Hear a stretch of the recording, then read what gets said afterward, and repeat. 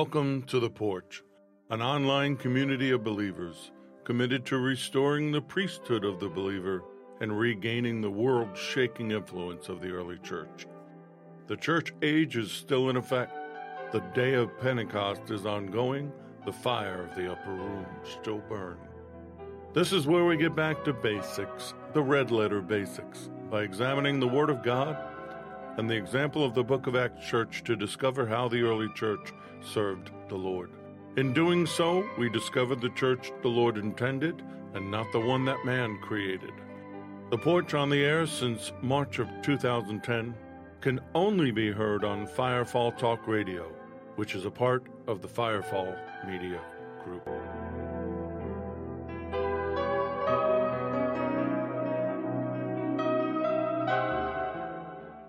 We're glad you're with us. To reach us, click the contact button on the Firefall Talk Radio homepage at firefalltalkradio.com. If you want to support what we do, there are ways to do that, starting with a PayPal link at the bottom of the homepage. You can also use the Venmo app, which is easier to use and has fewer fees, where we can be found under at Firefall Media Group. One word. Uppercase on FMG.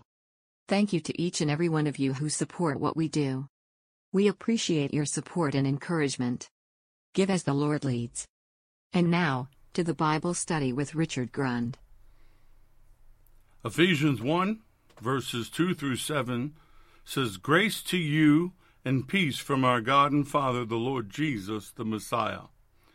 Blessed be the God and Father of our Lord Jesus, the Messiah, who has blessed us with every spiritual blessing in the heavenly places, just as he chose us in him before the foundation of the world, that we should be holy and without blame before him in love, having predestined us to adoption as sons and daughters, I will add, by Yeshua HaMashiach, Jesus the Messiah, to himself, according to the good pleasure of his will, to the praise of the glory of his grace, by which he made us accepted in the Beloved. In him we have redemption through his blood, the forgiveness of sins, according to the riches of his grace." So welcome. Welcome to the Porch on Firefall Talk Radio. We're doing things a little different tonight. Over the last month or so, been in a heavy teaching mode. Tonight's going to be a little different. Of course, there'll be scripture. Even if I give you my opinion, I do it with scripture. But tonight, I'm going to be talking to you about why this lesson on Ephesians 6 is so important. And I've called this lesson Kingdom Threat Assessment. I'm not getting the sense that the majority of you are understanding why I'm doing this detailed study on Ephesians 6. So we're gonna talk about that. But before I do, I want to bring up some things that are going on. There's going to be some changes at Firefall Talk Radio. If you remember, we started out on Blog Talk, and then after a lot of technical problems, we moved over to Spreaker. Well, apparently now Spreaker has the same technical problems, which makes sense since Blog Talk bought them some years ago. So I'm looking to make a move again. I've got my eye on a particular place. I haven't finalized that yet. When I do, I will let you know. But here's what I need from you, the listeners to the Porch. I need to know how you listen to us. Go to firefalltalkradio.com, use the contact button, and write me. Or you could write me at firefallmediagroup@gmail.com, make the subject line The Porch, and tell us where it is that you listen to us, so I can get a better idea of what the primary streaming source is. Going to make some other changes, too. Beside the Bible studies, I'm going to start doing the Porch testimonies. Start reaching out to people whose testimony I think applies to what we're doing, and record them and share them with you, either most likely after the Bible studies or on a separate night. And periodically, without warning, I'm going to be doing Facebook Live, signing in while I'm speaking, and doing a live broadcast of the Porch. Until I can get all the technical things down and figure out how to do all this live, unfortunately, we have to do it this way. You get the audio live, and then I shoot the video while I'm speaking and edit it and put it up. Last week's video has been delayed. There have been some little hiccups along the way, and it'll be up by the end of this week. And so probably 2 will go up at once. If you've written me, I saw somebody left me a message on Spreaker. Another problem I'm having with Spreaker, so I'm not getting my messages. If you wrote me on Spreaker, I just found it, and I will get back to you. That's the other thing we're trying to work out, a way that we can interact. I know our community is small, but I believe the Lord wants to grow it. I believe that there are people out there that want what we have here on the porch, no matter where they are. So I'm just going to take on a little more work to do that. But no matter what we do, we start out with praise reports and prayer requests. So I praise the Lord for my salvation. And because of that salvation, I was able to celebrate the 41st wedding anniversary for my wife and I on Monday the 26th. Without the Lord giving me back my family on October 9th of 1988, I wouldn't have that. I wouldn't have my sons. I wouldn't have my daughter-in-laws. I wouldn't have my grandson. I wouldn't have any of the things that I've had. So my salvation and my relationship with Him is the most important praise that I can share with you. Now, so I praise Him for this house. I praise Him for the technology. I praise Him for the calling. I praise Him for sharing with me so that I can share with you. I praise Him for you.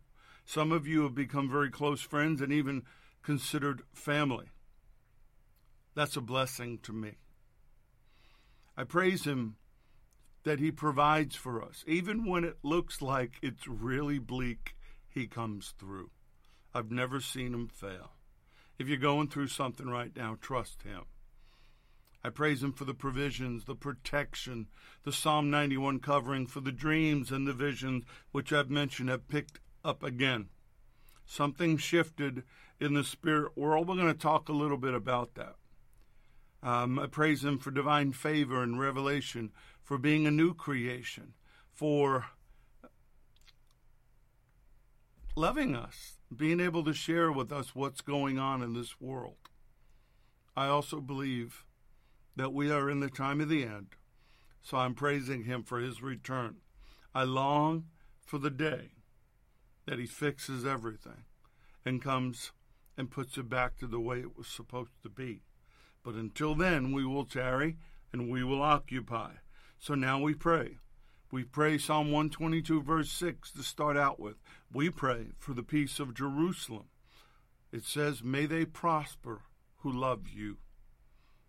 I love the children of Israel. They are my brothers and sisters.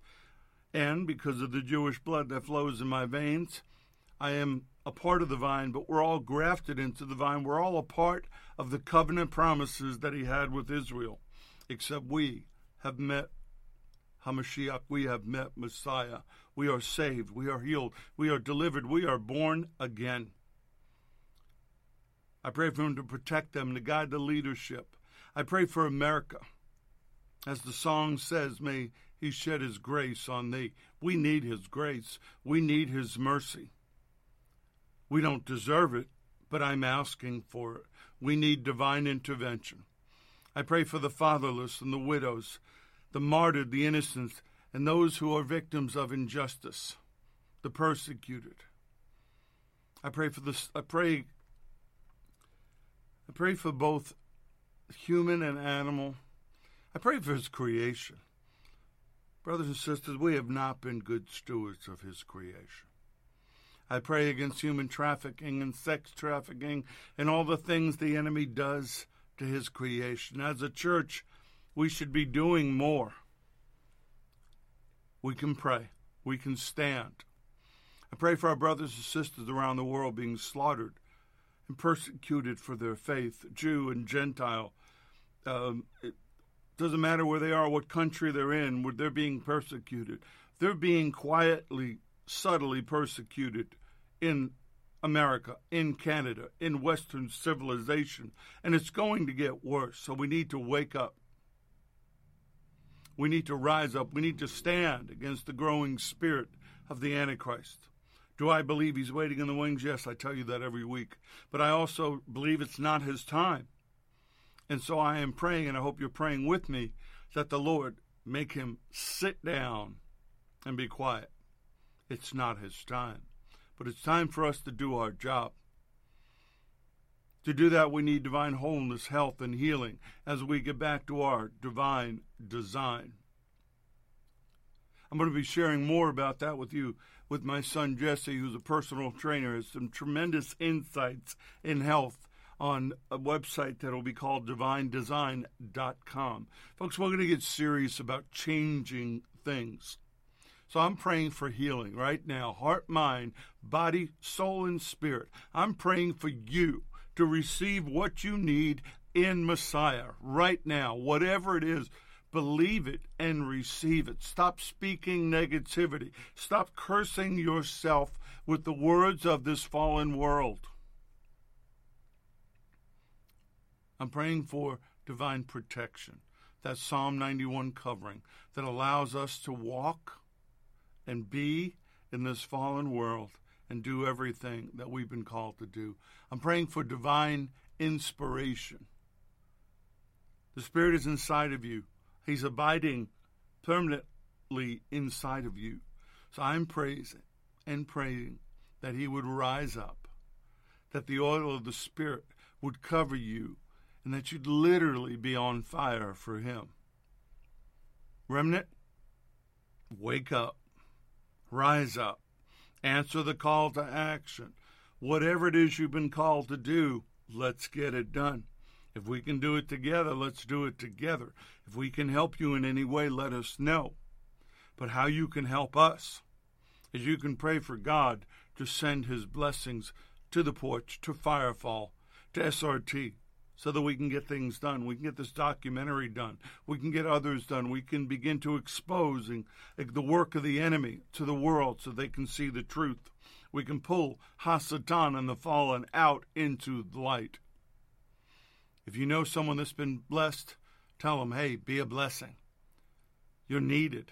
You are vitally needed. And we always pray for lost family members, because without doing that, we have failed in our mandate.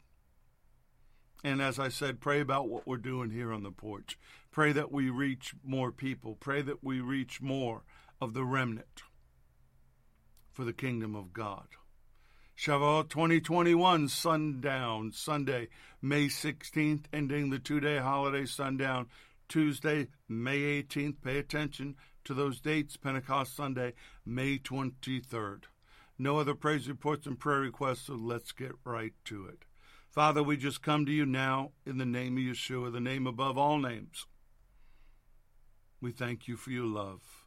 We thank you for your grace. We thank you for sending Yeshua.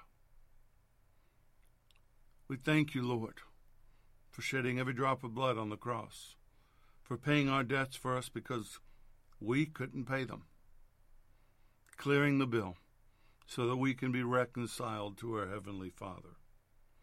So thank you for that. Thank you for teaching us, being with us, loving us. And right now, Lord, you have sons and daughters out there that know of you and know you, but they don't have an intimate relationship with you. They have never felt you. They've never seen you. They've never heard your voice. And I'm asking that in your love, your grace, and your mercy, you would make tonight the night that they experience that for the first time.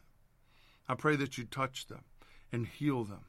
I pray that you would empower them and change them.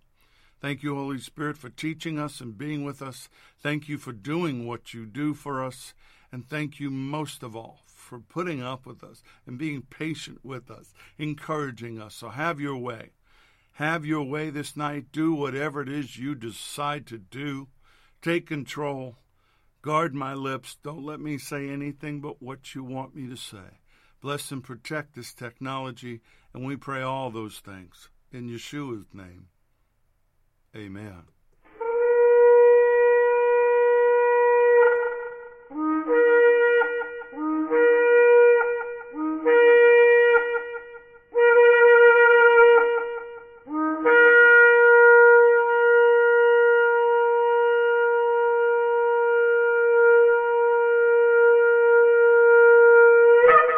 These lessons are proprietary information except where noted the information comes from outside sources. Combination of that information, the matter presented is exclusive, cannot be repeated or used without permission. The date of this broadcast serves as the registered date of the following information. So we have started out every week with the Lord's Prayer.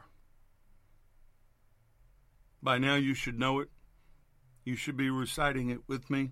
This is not a ritual. This is personal. This is real. This is intimate. Our Father in heaven, hallowed be your name. Your kingdom come, your will be done, on earth as it is in heaven. Give us this day our daily bread, and forgive us our debts as we forgive our debtors. And do not lead us into temptation, but deliver us from the evil one. For yours is the kingdom and the power and the glory forever. Amen. Let your kingdom come. Rule on earth as you do in heaven. You know, I say this every week and I say it every day when I talk to the Lord. There's no sickness in heaven. There's no lack in heaven. There's no loneliness in heaven. We want heaven on earth. Now, we know we can't have it in the natural, but we can have it spiritually. We can have it personally, and we can have it when we come together, whether here on the porch or when we're able to come together, person to person, face to face. Power and glory. That's his kingdom. That's what we want. The miraculous, dunamis power, the might, the strength that comes from his Holy Spirit, and the glory that he brings, because God is always good. He's worthy of praise. He's worthy of honor. He's worthy of glory, splendor, and renown. Remember, I told you in Matthew 25:31, he said, when the Son of Man comes in his glory, his majesty and splendor, and all the holy angels with him, then he will sit on his throne of glory. The kingdom of God is one of power and glory. He's bringing the tangible power and glory with him.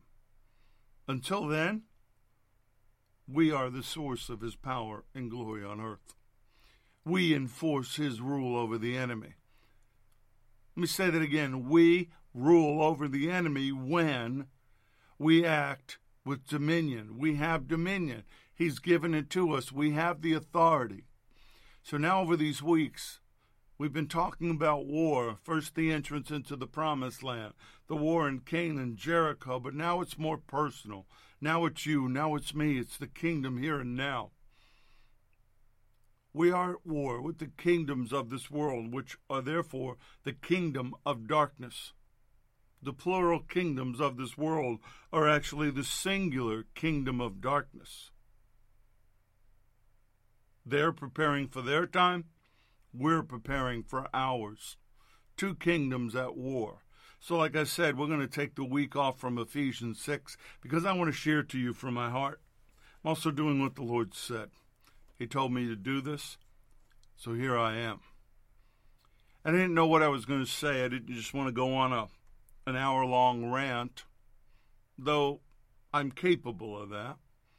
That's not what this is about. This is about Scripture. This is about the Word. This is about Him. But then I remembered recently a friend of mine asked me a question. He asked me to address an issue that had come up between he and his daughter. And he asked if I would either teach on it in the Bible studies, because he used a quote of mine that I've spoken here and I've spoken in the seminars regarding the issue of evil in the world. And the quote that he used, that he quoted me on and caused a questioning response, was that it would appear right now in the world that the demons are on steroids. Now, of course, I'm speaking from personal experience, from interacting with the kingdom of darkness, doing what I do for the kingdom of God. So that might not resonate with everybody. But the question that she asked was a good question. She was asking for biblical verification of that position. So I began to dwell on it. I thought I was going to write a blog, and I actually did start writing one, but now you're getting it from me verbally. If evil is increasing, that would mean that the demonic and the kingdom of darkness is increasing as well. Now, let me clarify. If you don't believe in demons or even Satan, what I'm about to present to you will have no meaning. And you're probably in the wrong place. And there are believers that don't accept what I'm saying. They don't take a literal position of evil. They don't take a literal position of the devil and demons. That's their problem. The Bible tells us that they're real. Satan is real. Pervasive evil is real. I know these things from firsthand experiential knowledge. This isn't my opinion. This is experiential knowledge over the lifetime I've had of both as a non-believer and a believer. Since I got saved from a lifetime bondage to the occult that started in the crib, that was passed on to me through my blood lineage, since October 9th of 1988, I have stood on the front lines, fighting for the kingdom, fighting for others, doing what the Lord has called me to do to confront the powers of darkness on behalf of the kingdom of God. So my calling has inspired me to keep an eye on what they're doing in the world and to pay attention to what's happening in those areas. Since July of 2007 and the creation of SRT, we've gone out there and we've been sent by the Lord to confront, to cleanse, to close areas that the enemy has taken advantage of. We've been called to heal the land. We've been called to help the children of God. But what I've seen since then, in every aspect of humanity, is an increase in the presence and the influence of the demonic. And, conversely, I've seen a corresponding lack of response by the church at large. Many would like to put their collective heads in the sand and ignore what's going on and act like it's business as usual. There's nothing different now than it was 80 years ago. Well, that's not true. And that 80-year number is pretty specific. And it was interesting that that was what was said. But again, it's my opinion. Is there anything in the Word to verify my point? Well, I believe that there is. I believe that we've been given markers to watch for, to allow us to discern the times and the season. I believe the key marker for us as the church was the day of Pentecost. That day in Jerusalem, the Lord released His Holy Spirit, the Ruach HaKodesh, from the throne room, emanating from the Father into us, into His church. That was a sign that the end had begun, and Peter declares it as such in Acts chapter 2, starting with verse 14, so let's go there. Peter, standing up with the 11, raised his voice and said to them, Men of Judea, and all who dwell in Jerusalem, let this be known to you, and heed my words. For these are not drunk, as you suppose, since it's only the third hour of the day. But this is what was spoken by the prophet Joel. And it shall come to pass in the last days, says God, that I will pour out my Spirit on all flesh. Your sons and your daughters shall prophesy. Your young men shall see vision. Your old men shall dream dreams. And on my men servants and my maidservants I will pour out my Spirit in those days, and they shall prophesy. Right there, Peter was comparing Joel 2:28 to what was happening and connecting the dots and telling those that were listening and to us who read it that the last days had begun. The enemy knew that. The enemy has responded accordingly. It was the signal that the clock, the final countdown, was ticking. Pentecost, that day in Jerusalem, is our marker that we need to pay attention. That we're heading in to the end of the age and the end of all things. Now, of course, he doesn't give us an exact timeline. He doesn't tell us date and hour. We need to work every day, every moment, as if today's the day. You don't want to be like the foolish virgins that are caught off guard.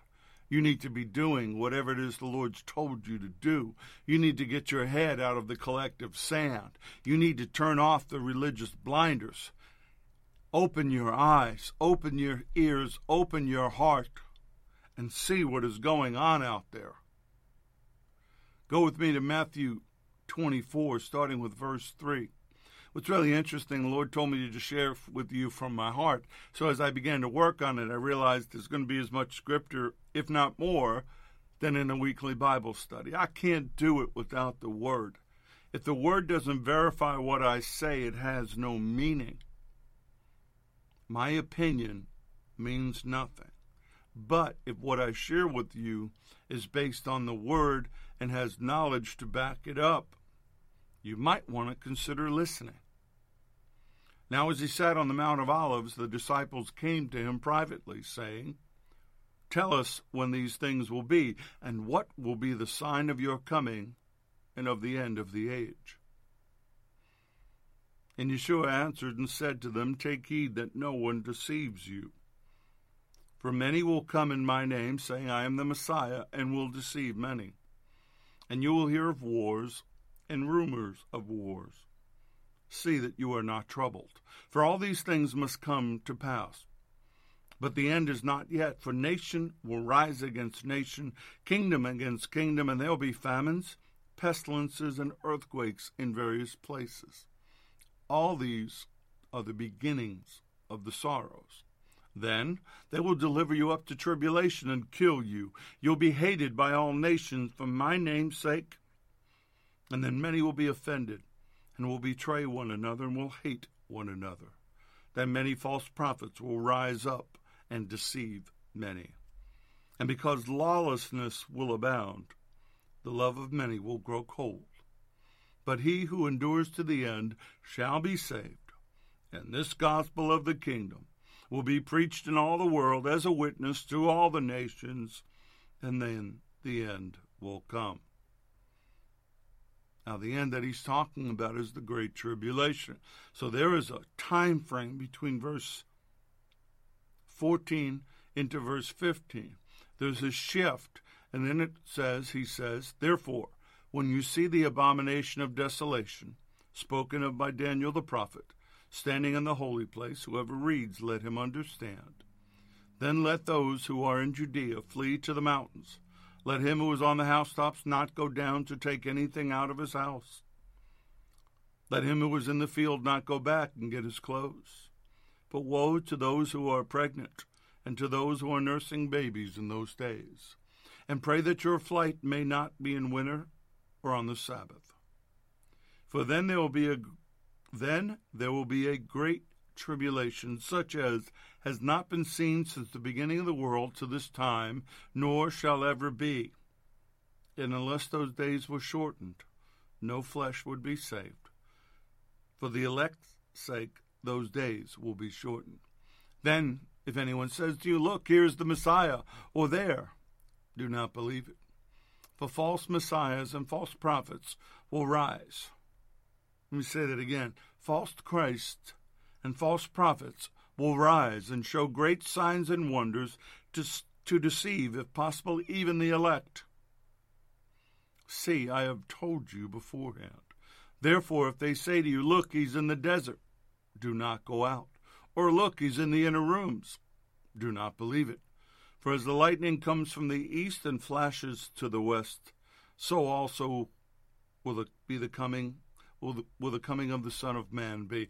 I'm sorry, I'm reading this. I'm getting excited. "For as the lightning comes from the east and flashes to the west, so also will the coming of the Son of Man be. For wherever the carcass is, there the eagles will be gathered together. And immediately after the tribulation of those days," now we're into the other part of Joel chapter 2, the sun will be darkened, and the moon will not give its light. The stars will fall from heaven, and the powers of the heavens will be shaken. Then the sign of the Son of Man will appear in heaven, and then all the tribes of the earth will mourn, and they will see the Son of Man coming on the clouds of heaven with power and great glory. And he will send his angels with a great sound of the trumpet, and they will gather together his elect from the four winds, from one end of heaven to the other. O Lord, so may it be. I am just lit up right now. I wish I could show you the goosebumps on my arms. My spirit man got excited about that. I am excited about his return. I'm excited about seeing him. But verse 11 warns us that false teachers and false prophets will rise. They'll become prominent and deceive many. Are we seeing that right now? Yes. Verse 12, we hear that lawlessness, which is sin and rebellion against God, will abound. And the love of man, one for each other, will grow cold. The love for God will grow cold. Do you know that there are more people leaving the church than coming into it? More of our youth are denouncing their childhood faith, partially because they've seen nothing in the dead places that they sit in, that they call church, not understanding they are the church. That's just a building. Lack of love and compassion means that you neither know the Lord or the Father. I've seen a lot of hate. I've seen a lot of lawlessness, the lack of compassion in what is supposed to be his body. If you don't know the Lord or the Father, then there's only one influence left. Well, actually, it's three in one: the world, the flesh, and the devil. That kind of emptiness in heart and soul leads us right into the warning of 2 Timothy 3. Now, pay attention. Hopefully you're paying attention. You're not wasting your time. At least I hope you don't think you are. I'm building a case here.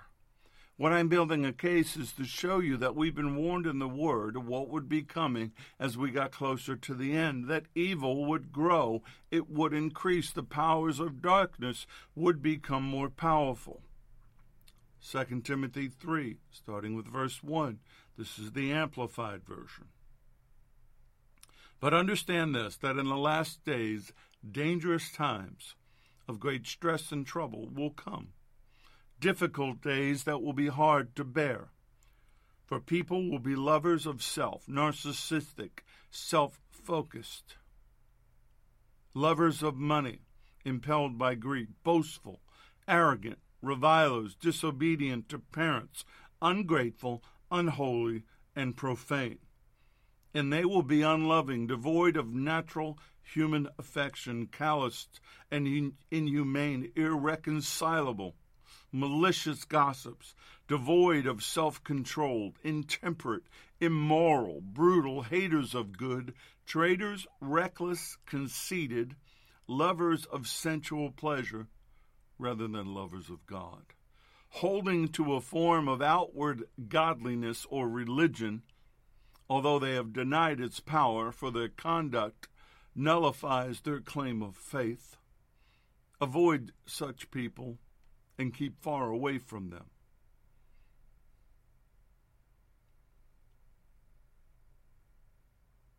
Keep far away from them.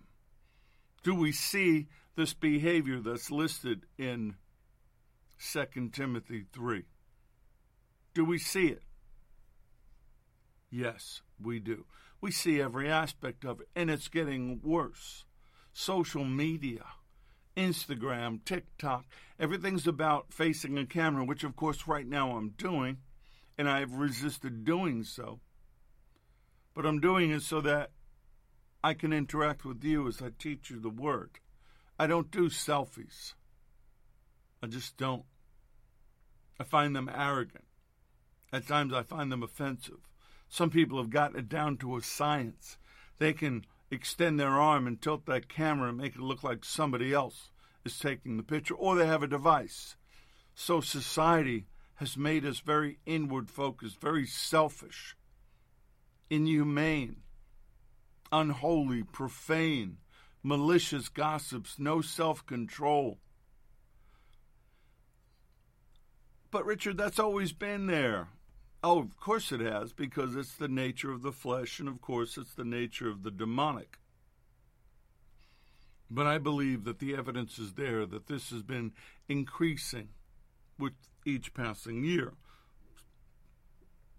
Who is behind such behavior? If you said anything but Satan and the fallen, Satan and the kingdom of darkness, you were wrong. All of that behavior, I believe, is evidentiary aspects of their involvement and participation in society. And as we get closer to the end, the more this behavior and demonic involvement will increase. That's just my opinion. Now, is there anything in the Word to confirm this, that Satan's activity will get worse? Yeah, Revelation 12, verses 10 through 12, paints a picture of what the final days will look like on the earth in regard to the kingdom of darkness. What does it do? It warns us that when Satan and his kingdom are cast down to earth, completely out of the heavens and the heavenlies, made terrestrial, woe to the inhabitants of the earth and the sea, for the devil has come down to you, having great wrath. Because what? Because he knows that his time is short. The shortening of the time of the end makes him angry. He knows he's running out of time. I believe right now we're in a period where he is trying to expedite things because he's seeing the signs. The Amplified says, woe to the earth and the sea, because the devil has come down to you in great wrath, knowing that he only has a short time remaining. You know what's shortening his time? The imminent return of the Lord. Which is why I believe the closer we get to the return of the Lord, the more demonic activity and evil we will see in society. Matthew 24 warns us about the days of Noah. The coming of the Son of Man will be like the days of Noah. Well, you'd have to study the days of Noah. You'd have to read some of the ancillary commentaries and literature that the early church used regarding the days of Noah. We've talked about them. In the future, maybe I'll go back to it. I've done seminars on it. There are videos about it. But the fact is, during the days of Noah, it was pure debauchery, pure evil. The fallen ruled and reigned on the earth, and it was so bad the only way the Lord could fix it was to drown everything on the earth except for Noah and his family. The Apostle Paul infers to us in Ephesians 6 that the evil day that I'm talking to you about will be about spiritual warfare between two kingdoms. Ephesians 6:13. Therefore, take up the whole armor of God, that you may be able to withstand in the evil day, and having done all, to stand. Does that sound complacent to you? Does that sound like it's going to be a picnic and a free ride? No. But the Lord uses a phrase in Matthew 24. It says, this generation shall not pass away. He tells us of a particular time frame of the final days. So in the Bible, a generation is made up of 70 years, but could also be 80 years. Psalm 90, verse 10, 70 years are given to us. Some even live to 80, but even the best years are filled with pain and trouble. Soon they disappear, and we fly away. You're guaranteed 70 years. Through strength and vigor and the hand of the Lord, you might get 80. You may get more. But that's a generation. A generation is considered 70 to 80 years. Matthew 24, 32 through 35 gives us a parable of something we should be watching. Now, learn this parable from the fig tree. When its branch has already become tender and puts forth leaves, you know that summer is near. So you also, when you see all these things, everything he just said previously in Matthew 24, know that it is near at the doors. Assuredly I say to you, this generation will by no means pass away till all these things take place. Heaven and earth will pass away, but my words will by no means pass away. What generation? The generation that experienced everything he mentions in Matthew 24, all of it cumulatively. Is there a marker? Yes, there is. Learn this parable from the fig tree. It's a command. It's not optional. Who or what is the fig tree? Hosea 9, verse 10. I found Israel like grapes in the wilderness. I saw your father as the first fruits on the fig tree in its first season. If we look at Joel chapter 1, Jeremiah 29, Luke 13, Hosea 9:10, Israel is the fig tree. Joel 1, verses 6 and 7, for a nation has come up against my land, strong and without number. His teeth are the teeth of a lion, and he has the fangs of a fierce lion. He laid waste my vine. He ruined my fig tree. He has stripped it bare and thrown it away. Its branches are made white. Joel 1:12, the vine has dried up, and the fig tree has withered. The pomegranate tree, the palm tree also, and the apple tree, all the trees of the field are withered. Surely joy has wandered away from the sons of men. Israel is the fig tree. Joel 29. I won't read all of it. Oh, you know what? What the heck? Joel 29, starting verse 16. Therefore, thus says the Lord concerning the king who sits on the throne of David, concerning all the people who dwell in this city, and concerning your brethren who have not gone out with you into captivity, thus says the Lord of hosts, behold, I will send on them the sword, the famine, and the pestilence, and I will make them like rotten figs that cannot be eaten. They are so bad. And I will pursue them with the sword, with famine, and with pestilence, and I will deliver them to trouble among all the kingdoms of the earth, to be a curse, an astonishment, a hissing, and a reproach among all the nations where I have driven them, because they have not heeded my words, says the Lord, which I sent to them by my servants the prophets, rising up early and sending them. Neither would you heed, says the Lord. America, you need to listen to Jeremiah 29. Luke 13, verses 6 to 9, the parable of the barren fig tree. It's all there.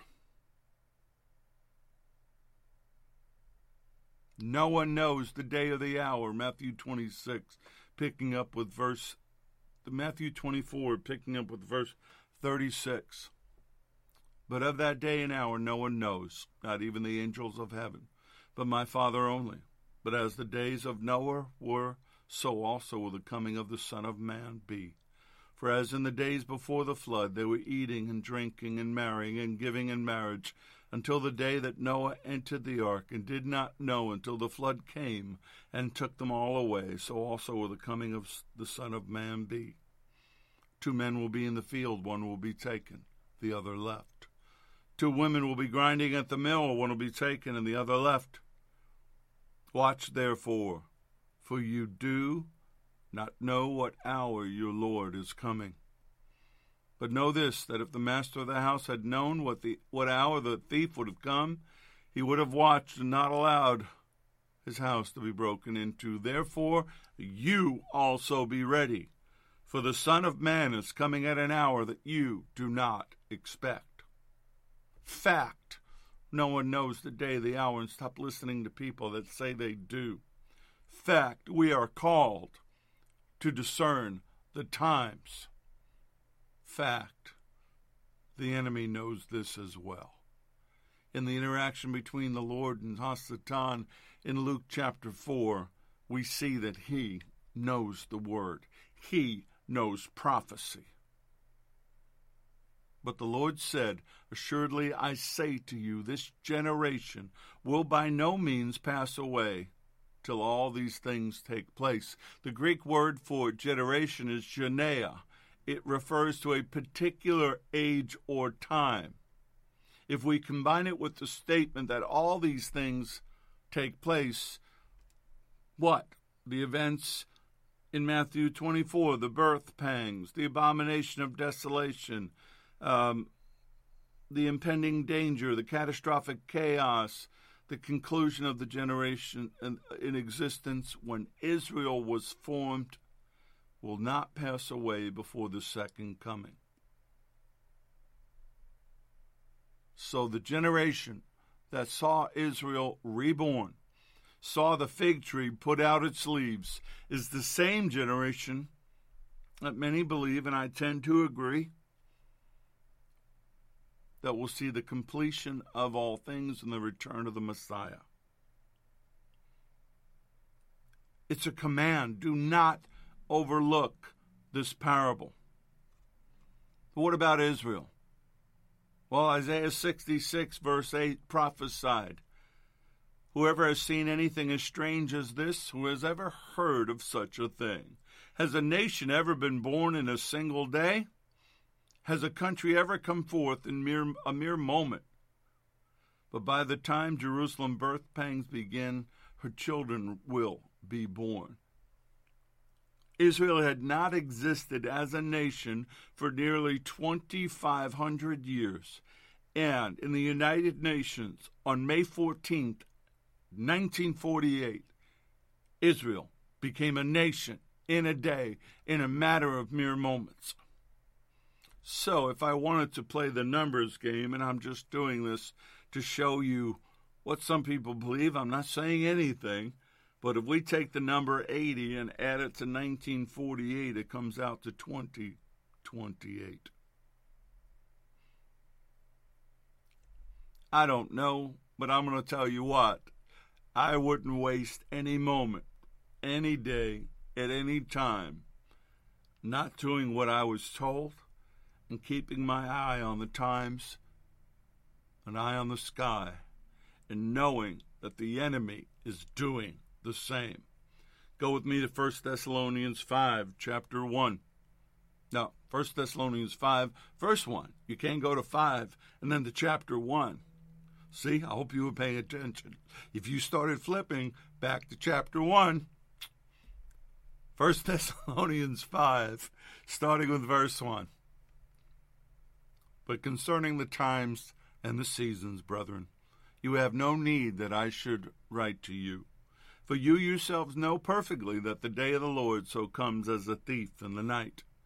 For when they say peace and safety, then sudden destruction comes upon them, as labor pains upon a pregnant woman, and they shall not escape. But you, brethren, are not in darkness, so that this day should not overtake you as a thief. You're all sons, and I'll say daughters, of light, and sons and daughters of the day. We are not of the night, nor of darkness. Therefore, let us not sleep as others do, but let us watch and be sober. For those who sleep, sleep at night, and those who get drunk are drunk at night. But let us, who are of the day, be sober, putting on what? Armor, the breastplate of faith and love, and as a helmet, the hope of salvation.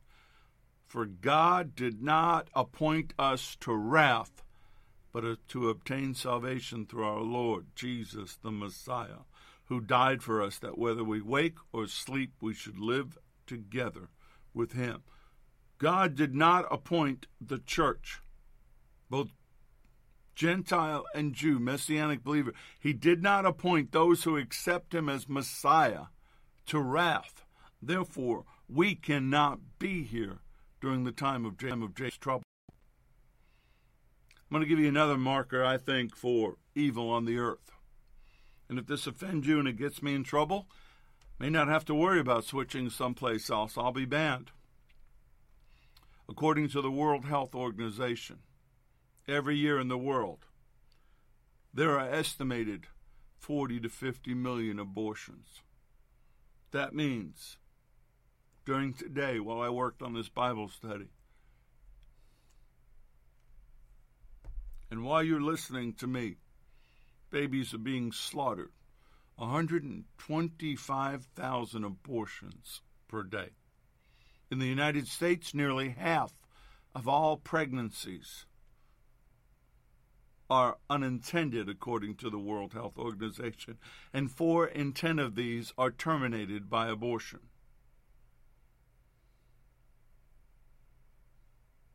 $62 million babies have been murdered in the womb since the Supreme Court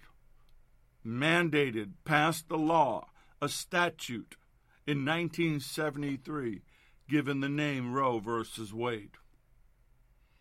62 million babies have been fed to Moloch, a false god of Canaan, who was appeased by the sacrifice of children and infants. He was represented by an idol of iron, with a fire in his belly that was so hot his arms would glow red when the heat was as hot as it needed to be. And the people of Canaan would drop their infants into that fire as a sacrifice to Moloch in an attempt to ensure prosperity. The temple prostitutes and the priest would sing and play music and carry on to celebrate this, as well as to drown out the cries of the infants. Idolatry, sexual perversion, child sacrifice. We can even consider human trafficking, sex trafficking, what's being done to children around this world to destroy them in heart, mind, body, soul, or spirit as a sacrifice to a Canaanite god. They were legalized and mandated. That's how Canaan did what they did. It was because of the fullness of their iniquity and the legislation of what God called an abomination that he had decreed their destruction and participated in it. Leviticus 18:3. This is the Lord, according to the doings of the land of Egypt, where you dwelt, you shall not do, and according to the doings of the land of Canaan, where I am bringing you, you shall not do, nor shall you walk in their ordinances. In the Hebrew word, ordinances is statutes, it's legislation, it's enactments, it's customs, it's manners. He's describing a society that was friendly with iniquity. And iniquity, which is sin, had become so ingrained in the Canaanites by both their customs and their laws. God judged the Canaanites. He destroyed them. He drove them from the land. Unfortunately, they were not completely wiped out. The Canaanites fled on ships, and the Greeks called them the Phoenicians. There are books out there I'm starting to read and look into. At some point, if you want to know, we're going to talk about the fact that the influence of the Canaanites is still in our society today. When a society makes iniquity an ordinance, when sin becomes law, God reacts accordingly.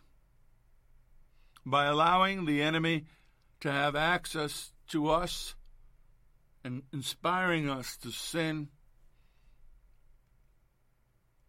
God lets the enemy have free rein. If you can't look at the world right now, if you can't look at politics, if you can't look at media and see what I'm saying, you've either been misled or you're willfully ignorant. Romans 1, verses 18 through 32, and I may go over, I don't care. I need to finish this. For the wrath of God is revealed from heaven against all ungodliness and unrighteousness of men who suppress the truth in unrighteousness, because what may be made known of God is manifest in them, for God has shown it to them. For since the creation of this world, his invisible attributes are clearly seen, being understood by the things that are made, even his eternal power and godhood, so that they are without excuse. Because although they knew God, they did not glorify him as God, nor were they thankful, but became futile in their thoughts, and their foolish hearts were darkened. Professing to be wise, they became fools, and changed the glory of the incorruptible God into an image made like corruptible man. Forgive me, I'm a little fired up at the moment. And birds and four-footed animals and creeping things. An image made like corruptible man. When we make images to God, when we make images of Yeshua, when we make icons of saints, whether they're birds or four-footed animals or creeping things, we have violated our relationship with them. Therefore, God gave them over to uncleanness and the lust of their hearts, to dishonor their bodies among themselves, who exchanged the truth of God for the lie, and worshipped and served the creature rather than the Creator, who was blessed forever. Amen. For this reason, God gave them up to vile passions. I'm going to jump down here. And this is what they do. Being filled with all unrighteousness, sexual immorality, wickedness, covetousness, maliciousness, full of envy, murder, strife, deceit, evil-mindedness. They are whisperers, backbiters, haters of God, violent, proud, boasters, inventors of evil things, disobedient to parents, undiscerning, untrustworthy, unloving, unforgiving, unmerciful, who, knowing the righteous judgment of God, that those who practice such things are deserving of death, not only do they do the same, but also approve of those who practice them. Watch any Hollywood award ceremony, and you'll see that. This is not you. This is not his children. This is not his kingdom. According to 1 Peter 2:9, you are a chosen generation, a royal priesthood, a holy nation, his own special people, that you may proclaim the praises of him who has called you out of darkness and into his marvelous light. You are a chosen race, a royal priesthood, a dedicated nation, God's own purchased people. He purchased you by the blood, special people. You've been set forth and set aside for wonderful deeds and to display his virtues and his perfection. He called you out of darkness into the light. You, the church, is the benchmark for this world, that you may show yourselves to be blameless and guileless, innocent, uncontaminated children of God, without blemish, faultless, unrebukable in the midst of a crooked and wicked generation, spiritually perverted and perverse, among whom you are seen as bright lights, stars, or beacons, shining out clearly in the dark world. You and I, we are called to be the exposers of evil and sin and wickedness. We are called to tell them the truth in love and to rescue them in his name. Don't tell me that business as usual, that evil hasn't gotten worse. I could have listed thing after thing after thing, and I do it in the seminars, and I do it really quickly because I don't want to overwhelm people with the ugliness. That what I do is one click after another and show them just the news of that period of time, the debauchery, the sin, the depravity, the evil, the gross evil. Turn on any TV, turn on any streaming media. They're inundating your youth to change their mind about their sexuality from what God ordained. They're inundating all of us with the occult and magic and the demonic. They're preparing us for the coming of the fallen. They're preparing us for a darkness that will roll over this earth. But I tell you what, and maybe I'll stand alone. I know I won't be alone. I know my brothers in SRT will be with me. I know some of you will be with me, but I'll be standing in their way with the sword of the Spirit in my hand. I will be standing in their way, proclaiming the gospel and speaking the name of Yeshua. I will be standing in their way telling the truth and setting the captives free, casting out demons, laying on the hands on the sick, and they will recover. I will do exactly what I'm doing right now. But I will not tolerate ignorance.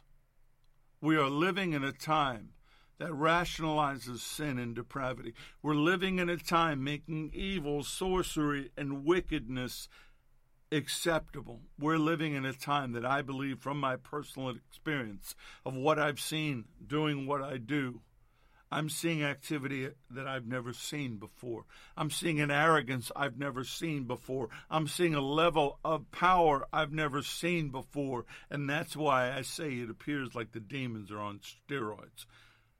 Do some research on what steroids does to a person. But you and I are called to do our job, to be salt and light to the world. Father, I come to you in the name of Yeshua, the name above all names. I come to you in the power of your Holy Spirit. I come to you as your son, and we come as your sons and your daughters. And for those of us that hear it, for those of us that see it, for those of us that have a heart for the lost and the dying and the bound, for those that remember where they came from and what they were like before you saved them, send your angels. Send a renewal of your power that's already in us. Whatever's hindering us from walking in it, whatever's hindering us from seeing it, whatever's hindering us from doing what your word says do, break it free from us right now in Yeshua's name. Help us, Lord, to do what you've called us to do. Help us, Father, in the name of Yeshua, the name above all names. I pray right now, whoever's had their eyes just opened, that they would respond and join us in proclaiming the gospel, the truth, the good news, and setting the captives free. If you agree with me and agree with what I've said tonight, just say amen. May the Lord bless you and keep you. May the Lord cause his face to shine upon you, be gracious unto you. May the Lord lift up his countenance upon you and give you peace. I'm Richard Grant. This has been The Porch on Firefall Talk Radio.